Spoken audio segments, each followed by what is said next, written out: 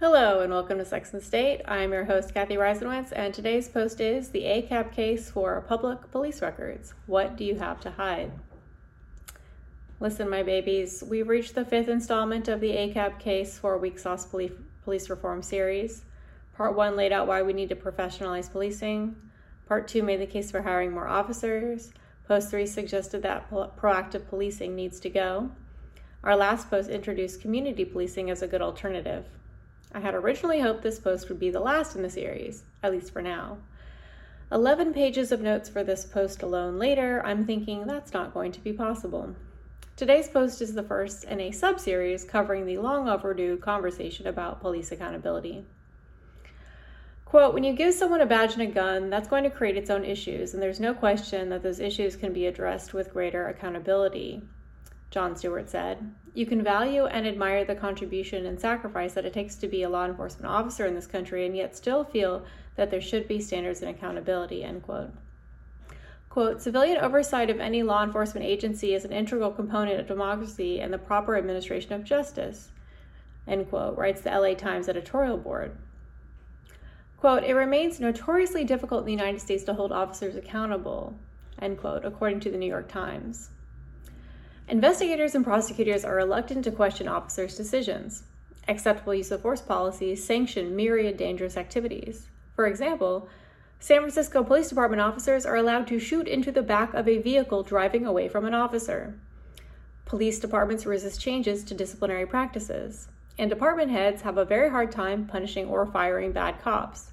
And behind every one of these factors lies police union clout. As law enforcement officers have the power of life and death in their hands, there's no aspect of government the citizenry should be more interested in understanding. And yet, law enforcement agencies are notoriously opaque. Without transparency and accountability, communities cannot and should not trust law enforcement. Step 1 towards accountability is transparency. And toward that end, we need to begin to publish officers' disciplinary records and complaints. First off, let me just say that the entire idea of disciplining a grown-ass adult for how they perform at their job is completely bonkers. There are really just 3 ways an employer should respond to an employee: promotions and raises, a performance improvement plan, or a firing. Where exactly do spankings come into play here? Why are we putting adult humans into timeout at the professional jobs? Be all that as it may, the way departments handle officers' disciplinary and complaint records is, as you may have guessed, abysmal. First, we need to look at state law. In half of states, departments are allowed by law to shield officers' identity and disciplinary records from public view even when media submit public records requests. Even where laws don't allow this, departments often hide these records using ambiguous legal precedents, which of course yields years or decades of preventable abuse and wrongful convictions. For example, let's look at John Burge, a former Chicago detective and area commander.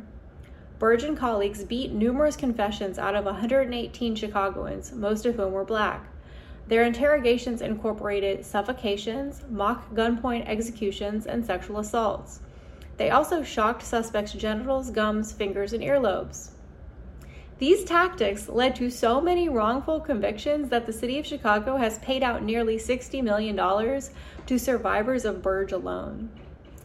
Exemptions in Illinois' Freedom of Information Act means disciplinary records for some members of Burge's ass kickers are still unavailable to the public. Or we could look at Kansas City, where former Detective Roger Golubowski's records are also sealed. For decades, Golubowski would regularly plant drugs on suspects and then rape them.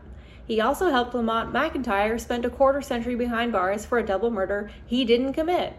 We still don't know the full extent of his misconduct.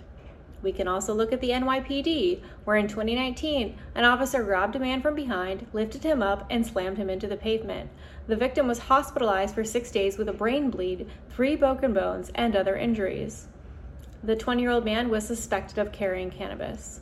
7 body cams filmed this incident, but when reviewers asked to see the videos, the department simply refused, despite the fact that they are required by law to cooperate. Quote, this just seems like contempt, Shara Schindlin told ProPublica. She's the now retired federal judge who ordered that NYPD officers use body cams. Quote, they're refusing to meet their obligations, end quote.